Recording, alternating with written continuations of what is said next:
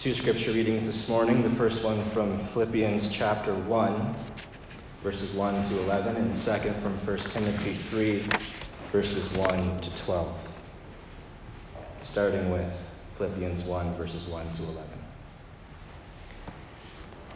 Paul and Timothy, servants of Christ Jesus, to all God's holy people in Christ Jesus at Philippi, together with the overseers and the deacons. Grace and peace to you from God our Father and the Lord Jesus Christ. I thank my God every time I remember you. In all my prayers for all of you, I always pray with joy because of your partnership in the gospel from the first day until now, being confident of this, that he who began a good work in you will carry it on to completion until the day of Christ Jesus.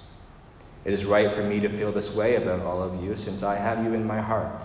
And whether I am in chains or defending and confirming the gospel, all of you share in God's grace with me. God can testify how I long for all of you with the affection of Christ Jesus. And this is my prayer, that your love may abound more and more in knowledge and depth of insight, so that you may be able to discern what is best, may be pure and blameless for the day of Christ, filled with the fruit of righteousness that comes through Jesus Christ, to the glory and praise of God. From 1 Timothy 3. Here's a trustworthy saying: whoever aspires to be an overseer desires a noble task.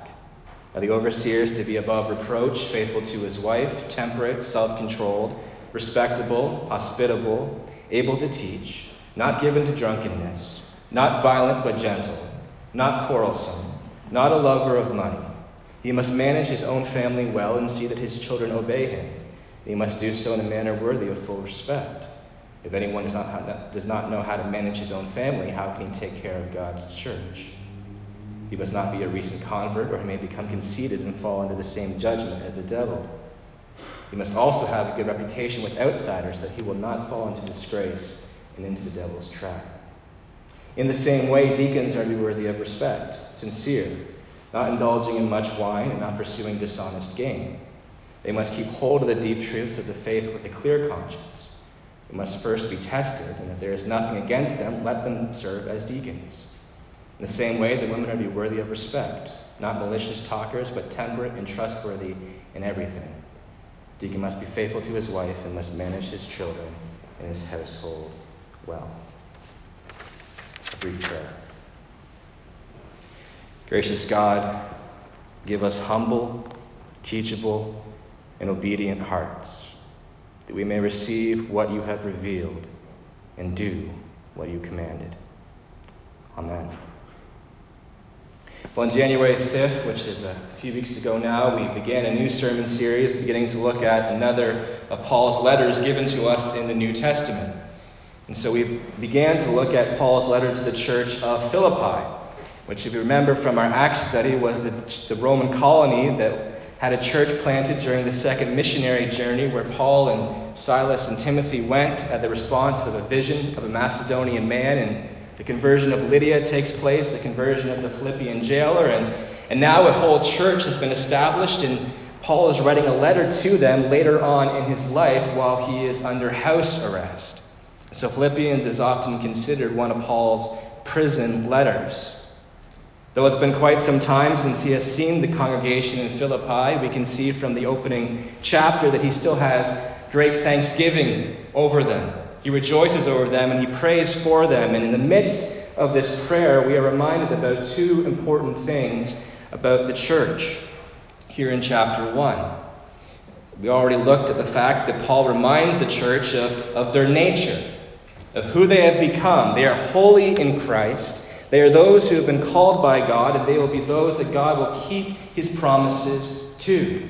In the meantime, they are called to live in a particular way, to grow in fruitfulness, to grow in faithfulness until that day of Christ Jesus when they taste the fullness of the gospel. So important truths about who the church has become. But as I said last time, there's another important truth that we're reminded about here regarding the design of the church. Perhaps not as obvious as the nature, but it's still an important issue to look at. And so I invite you to look at Philippians 1, verse 1. Paul doesn't just greet the church, those who are holy in Christ, but as he goes on, he also greets two groups of people known as overseers and deacons. And so if we understand the New Testament and we're familiar with the New Testament, automatically we are reminded here in even 1 Timothy 3 this morning that those particular people are the offices of leadership given by God to the local congregation for the caring of the congregation. See, the New Testament teaches, and we looked at one passage this morning, that God gives the local congregation who have become one in Christ Jesus leadership, overseers and deacons. And every church to be operating in God's design as they head towards that day where Christ will be faithful to complete his work.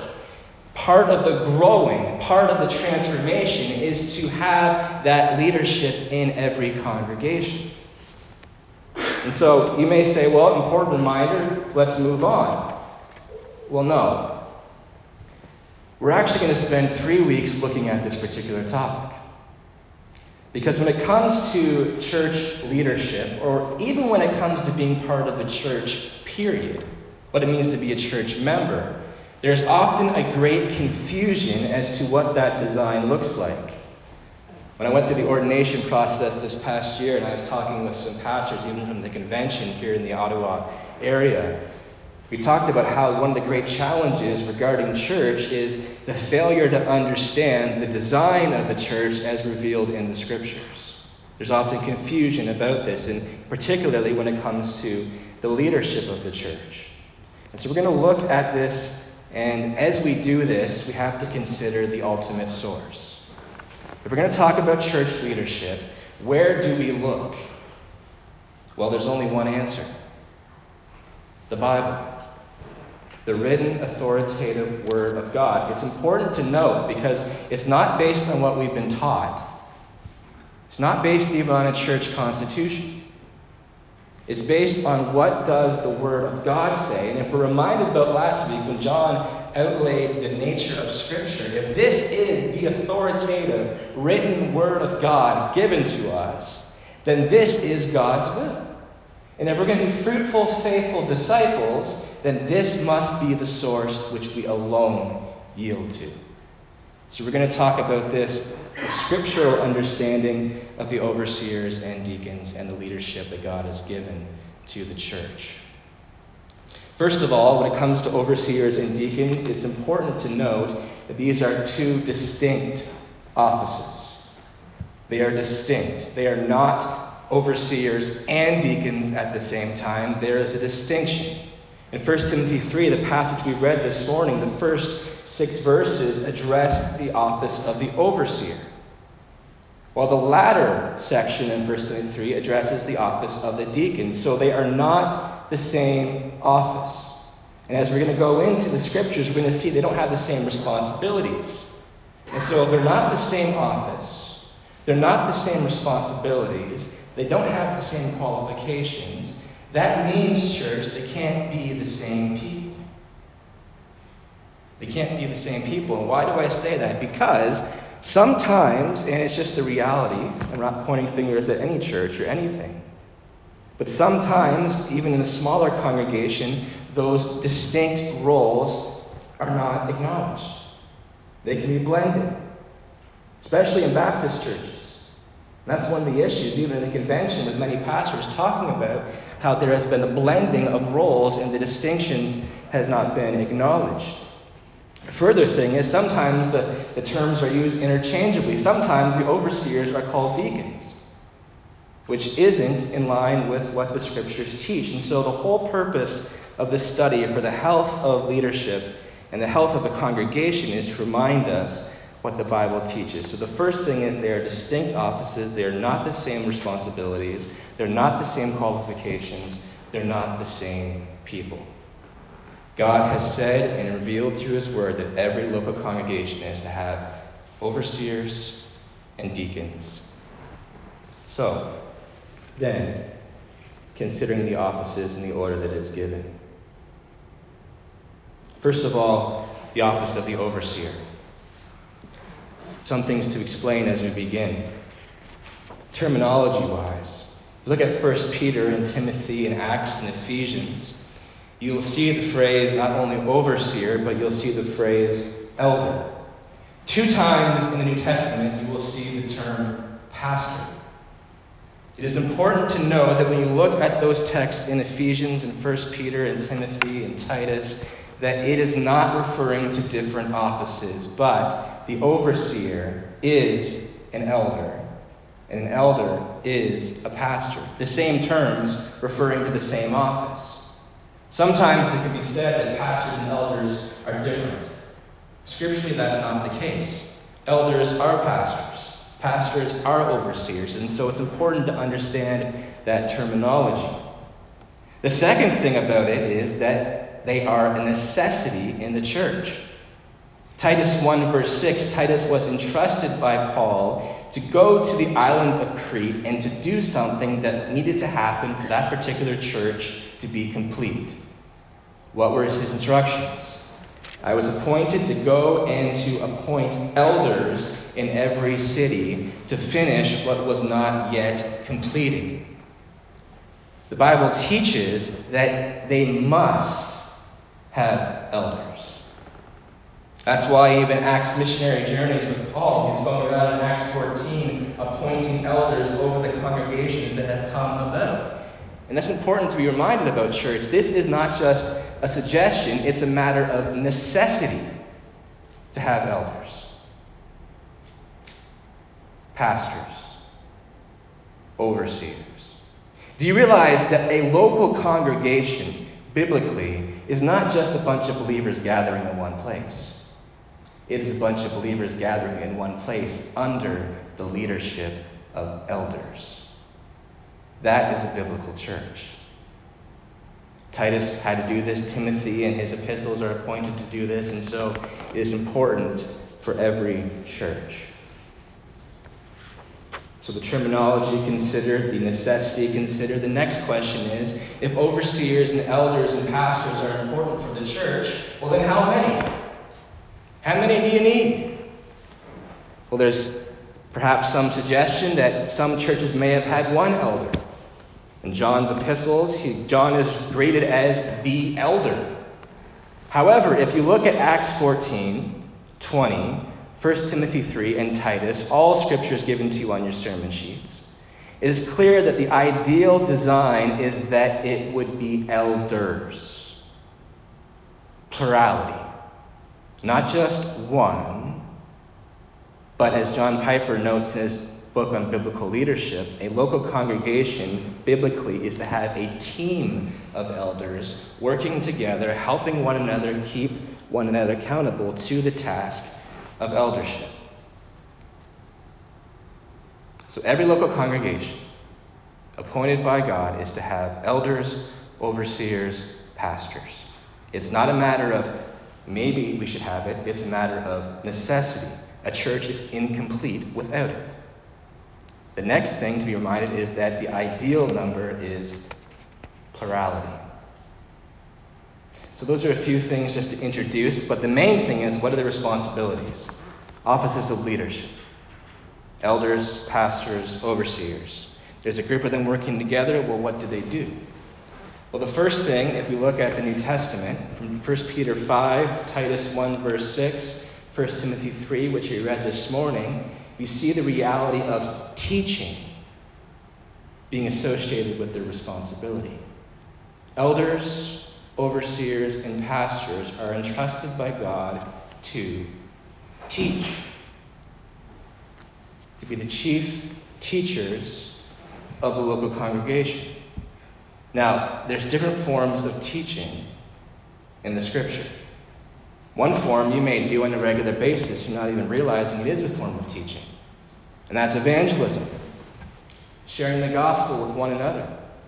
Going into the coffee shop, going into your workplace and telling people the good news about Jesus Christ. That is a form of teaching. Another form of teaching, which we see in Colossians, is the reality of exhortation.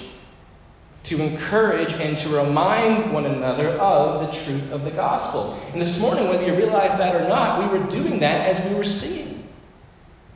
As we were singing the greatness of God, we were encouraging one another of who He is and what He has done through Christ. Another form of teaching is prophecy, which is to speak God's promises and God's word into situations. If you're in a doctor's office and you've got bad news and someone comes in, a brother or sister in Christ, and begins to speak God's promises into your life, that I'll never leave you nor forsake you, I'm with you even to the end of the age, that is a form of teaching. But when it comes to the task of eldership or pastoring, there's another form of teaching, which is what is associated with their office. And that is the explanation or preaching of the Scriptures. God has given the church the gift of the Word of God. It is inspired. But one of the gifts that's given to the church is the office of elder and pastor and overseer, who then serve the church by being the chief teachers and explainers of the Word of God that is given. And part of the responsibility as those who teach and are the chief teachers of the congregation is to oversee the teaching that's taking place in the congregation. To oversee, to make sure that what is being said, what is being practiced, is actually in line with the gospel. You can read the New Testament, and Paul on many times warns of dangerous teaching, false teaching. And so one of the responsibilities of elders and pastors and overseers is to make sure that what is being taught here from the pulpit on a Sunday morning, that what's being taught downstairs in the Bible study, that what's being taught at a membership thing is in line with the Word of God. They've been entrusted by God to do that, to be those who feed the flock. Now 1 Timothy 5:17 says something interesting. 1 Timothy 5:17. Honor those elders who rule over you, especially those who teach. Well, I thought we just said that all elders are responsible for the overseeing of the teaching of the church. What does Paul say now when he says, especially those who teach? What does that mean? Well, he's reminding us of the fact that in those group of elders who are serving together, overseeing the teaching of the church, to make sure what's being taught is faithful, to make sure the gospel presentation is faithful and being upheld, there will be elders on that team who won't just oversee the teaching, but who actually will be the ones carrying it out as the church gathers. In the group of elders who oversee the teaching, there will be those who actually are responsible for preaching the Word of God. Not all elders will be behind the pulpit. Not all elders will be leading Bible study. There will be those who will be gifted with the gift of preaching who will come and teach and feed. When churches are looking for a pastor, and the pastoral search committee begins, they are looking for not just an elder or an overseer or another pastor. They are looking for one in particular who is not just an overseer of the teaching, but who is one who actually is carrying it out. Who will preach on a Sunday morning, who will go to the Bible study and lead the congregation. They are looking for that particular form of elder. And so it's important to be reminded about when it comes to this teaching, there's a team of elders, plurality, overseeing the teaching, but among them, there must be at least one with the gift of preaching who can teach and open the Scriptures. Any church that does not have that is not operating within God's design given in the New Testament. Not only is it dangerous to not have elders overseeing the teaching, but it's not in line with the Word of God.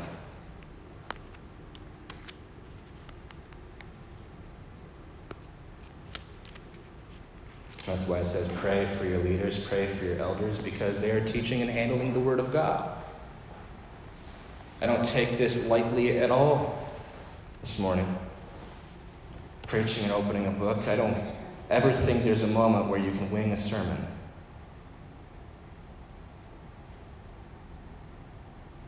There's the responsibility given. So elders, teaching, and governing. And of course, once again, that comes from 1 Peter, Titus 1, verse 6. passages which are listed for you to consider and see for yourself what the Scriptures teach. So teaching. But one more aspect. 1 Timothy 5, verse 17 says the elders rule over you. 1 Timothy 3, to watch over, be an overseer. 1 Peter 5, verse 2, to watch over.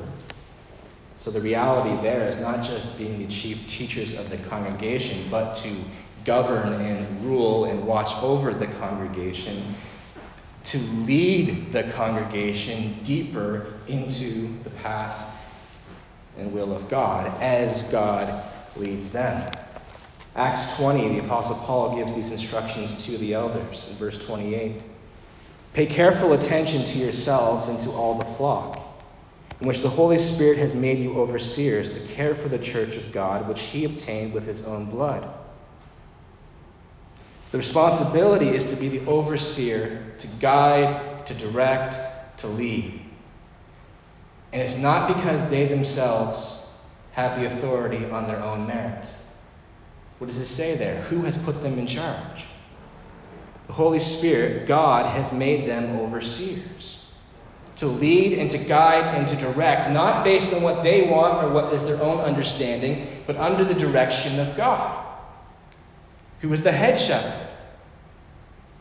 And so every congregation not only has elders and overseers and pastors who look over the teaching, and some of them who actually preach it to us, but ultimately for directing and guiding the church under the direction of the Holy Spirit and the Word of God to lead deeper into fruitfulness and discipleship.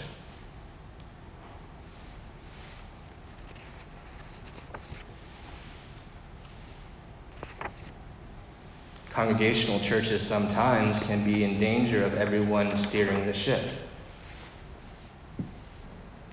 Biblically, elders are to be the ones under the authority of God who lead and direct and govern in that manner.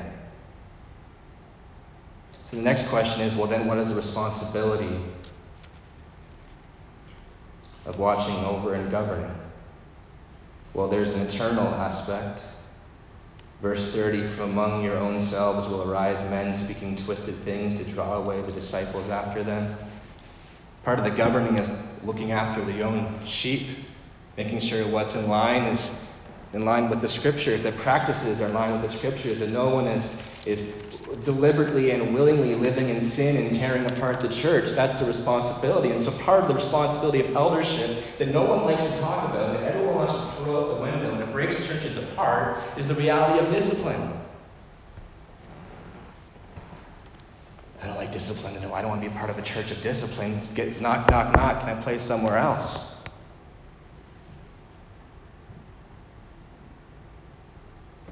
But it's a healthy thing, and it's part of eldership. The other thing is external, not just internal, but external. I know that after my departure, fierce wolves will come in among you, not sparing the flock. Being on guard of what's coming into the church. What teaching, what practices, what behavior. And then being appointed by the living God to confront and to correct and to deal with it. Paul's saying to these elders, do not forget your task.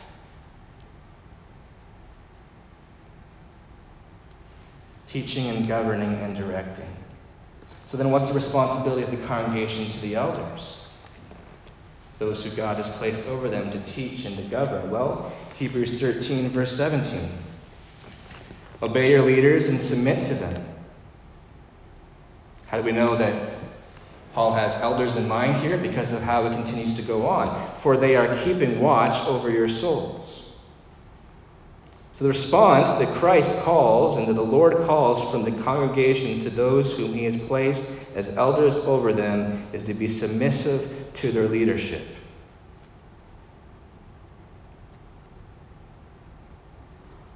In a culture of individualism in North America, let me tell you, that may make people uncomfortable. but it's a responsibility that is given to the church. And just when you think, oh, elders, they can do whatever they want, they can push any agenda they want, well, let's keep reading. As those who will give an account. To who? The church? Don't get a haircut.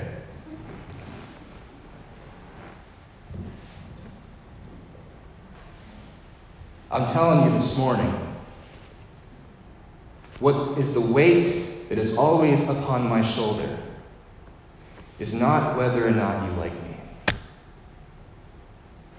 It's not whether or not you agree with me. The weight on my shoulder as an elder is that one day I will stand before the living God of heaven and earth and give account for every message, every decision, every leadership thing that ever took place. That is to whom you will give account. So church, remember, as you submit to your leaders, would you pray for them? Because one day they're not answering to a congregational meeting, they're answering to the very one who has entrusted them. And every mistake, every failure, they are accountable to God. Therefore, pray.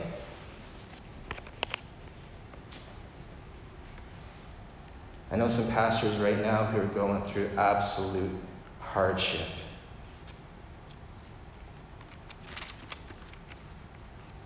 Pray. Paul, and the author of Hebrews, clearly knows that it's not always easy to submit to eldership, because he goes on to say, let them do this with joy and not with groaning.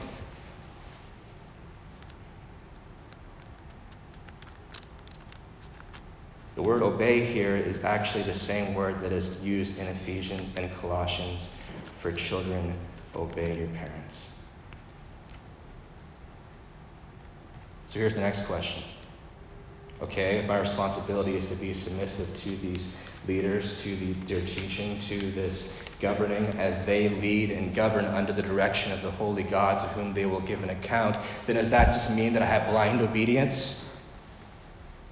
That doesn't mean that I just say yes, sure. Well, no. And the scriptures are clear on that. You are ultimately accountable to God yourself and to the authority and truth of the scriptures. And so congregational meetings like later on today, they're not just an opportunity to learn of the decision made by the elders or leadership to submit to and to affirm, but ultimately they are opportunities to keep them accountable. If they are doing something that is not in line with the Word of God or not practicing what is truth in the Scripture, then you are to keep them accountable. And if they don't repent, then you are to remove them. But biblically, if it is in line with the truth and it's not contrary to what they've said, God has said, then God says to submit. There is structure, there is order. When I went to my mom when I was young and said, I don't think so, I was quickly reminded that I should think so. And that structure carries over into the church. Well, how do you know that, Pastor? Why are you saying that? Well, it's the scriptures. We live in a culture which is so anti-structure that sometimes it's just thrown out altogether. God's saying this is the design. So what are some examples of eldership responsibility then that leadership takes on? Well, as those who are the official teachers and governors of the church, issues such as membership, who's in, who agrees with the teaching of the church, disciplinary matters, when the church is, people are not repenting, they've been approached by others and it's causing havoc in the church. Part of that eternal governing is to carry out church discipline.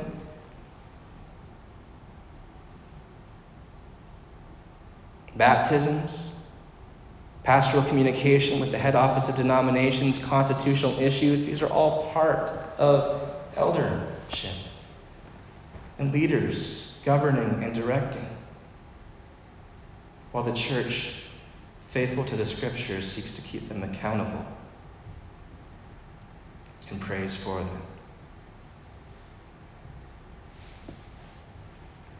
So that's eldership, if that's pastoring, if that's overseeing, to be the chief teachers, some of those who will be preaching regularly, and governing and directing under the Holy Spirit who has made them overseers. And the next office to consider is deacon.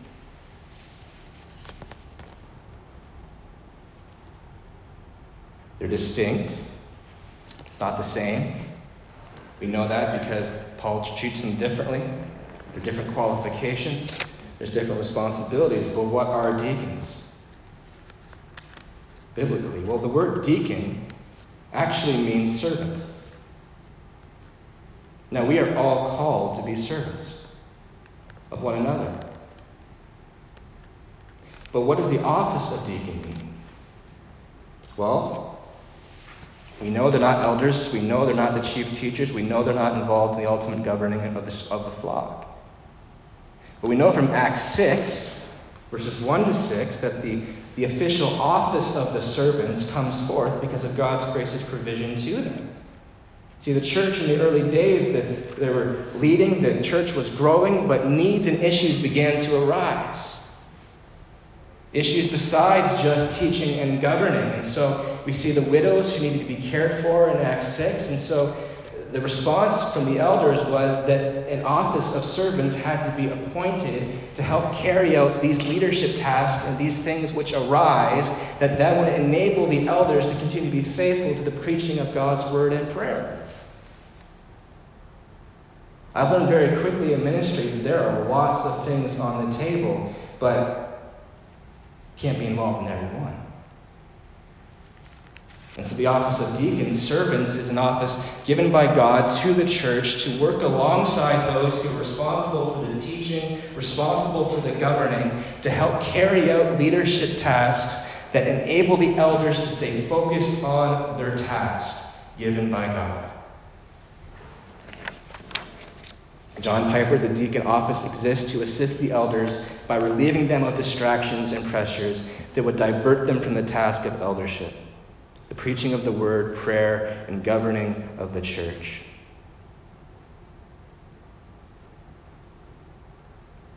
I just want to remind you as you pray for pastors, elders, overseers, that what you are hearing this morning is not something which is just done in 20 minutes. Studying of God's word is a vocation. It is a calling. It is a lots of work. It's lots of wrestling. It's lots of the enemy knocking at the door. It's lots of those things. And it is time-consuming, but a labor that they are called to. And so deacons come alongside and help those who are doing that by carrying on leadership tasks to enable them to carry on that labor gifted by the power of God.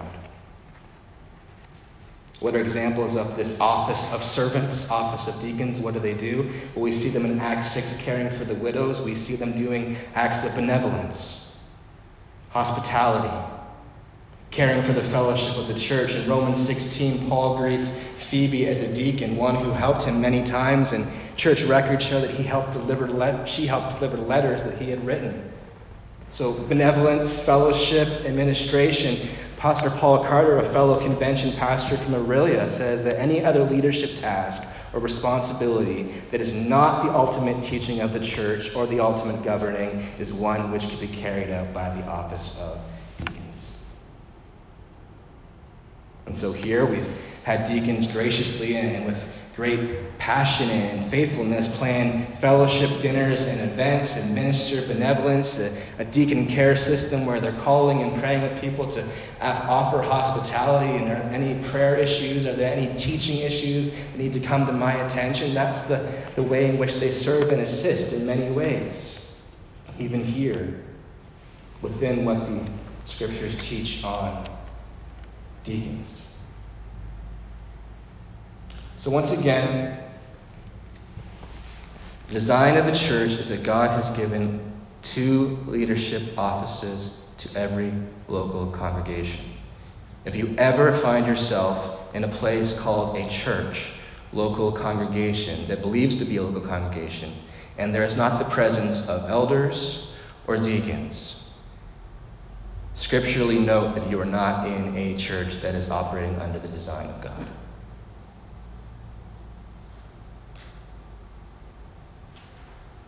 Elders and deacons, distinct roles.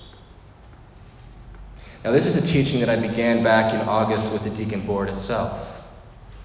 And one of the questions that we had to ask, and that I asked us, all of us, was when we look at the scriptural teaching of elders and deacons and their responsibilities, the next thing you have to do if you're going to listen to the Word of God is ask yourself what Paul says in 2 Corinthians 13, verse 5. To examine yourselves to see if you're walking in the faith.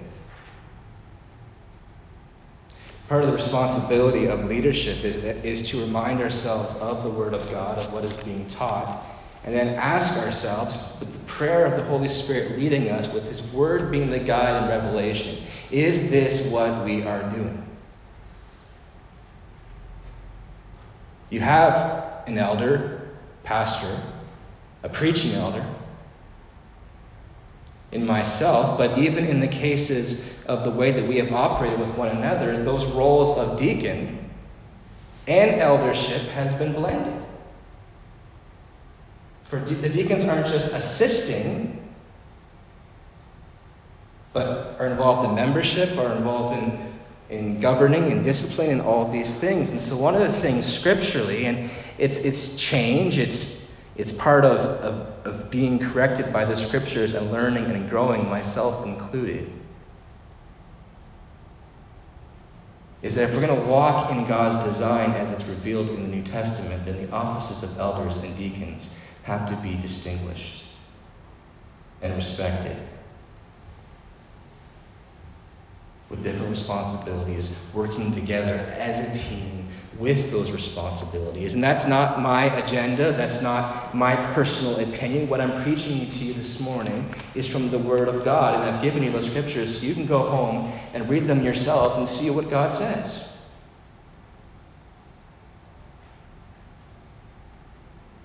And so for the implementation of elders and deacons here, even in the congregation, and not blending them, obviously that's not a quick fix. We're not going to go downstairs this morning and do that.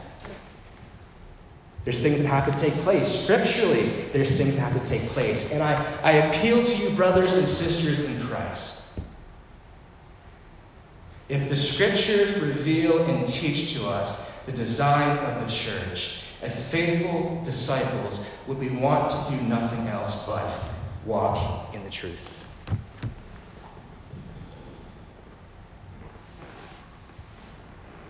And so part of that is considering not only the role of elders and deacons that we've talked about this morning and the different responsibilities.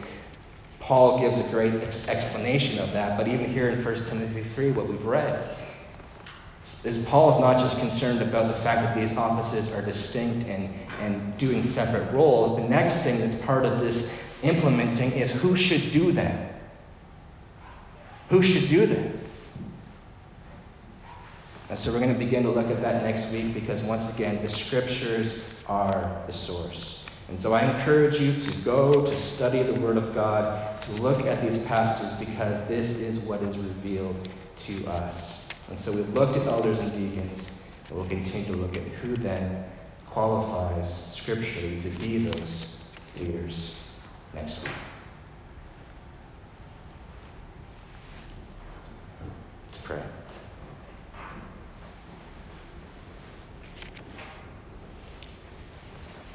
Lord, we ask, as we sit under your word, that you would guide us into the truth. You would guide us into your design. You'd lead us with your word. We thank you for the design of the church. We thank you for the gift of leadership, the responsibility of leadership. We pray that you would help us walk in according with your design. We pray for an understanding of the office of elder that you've given to the church, the office of deacon. We pray for it to be a beautiful teamwork and care for the church. So continue to give us instruction these next few weeks. Help us understand these distinct but important roles. And may the health of this church, may the fruitfulness and the discipleship that you desire abound more and more in our midst, we pray. In Christ's name, amen.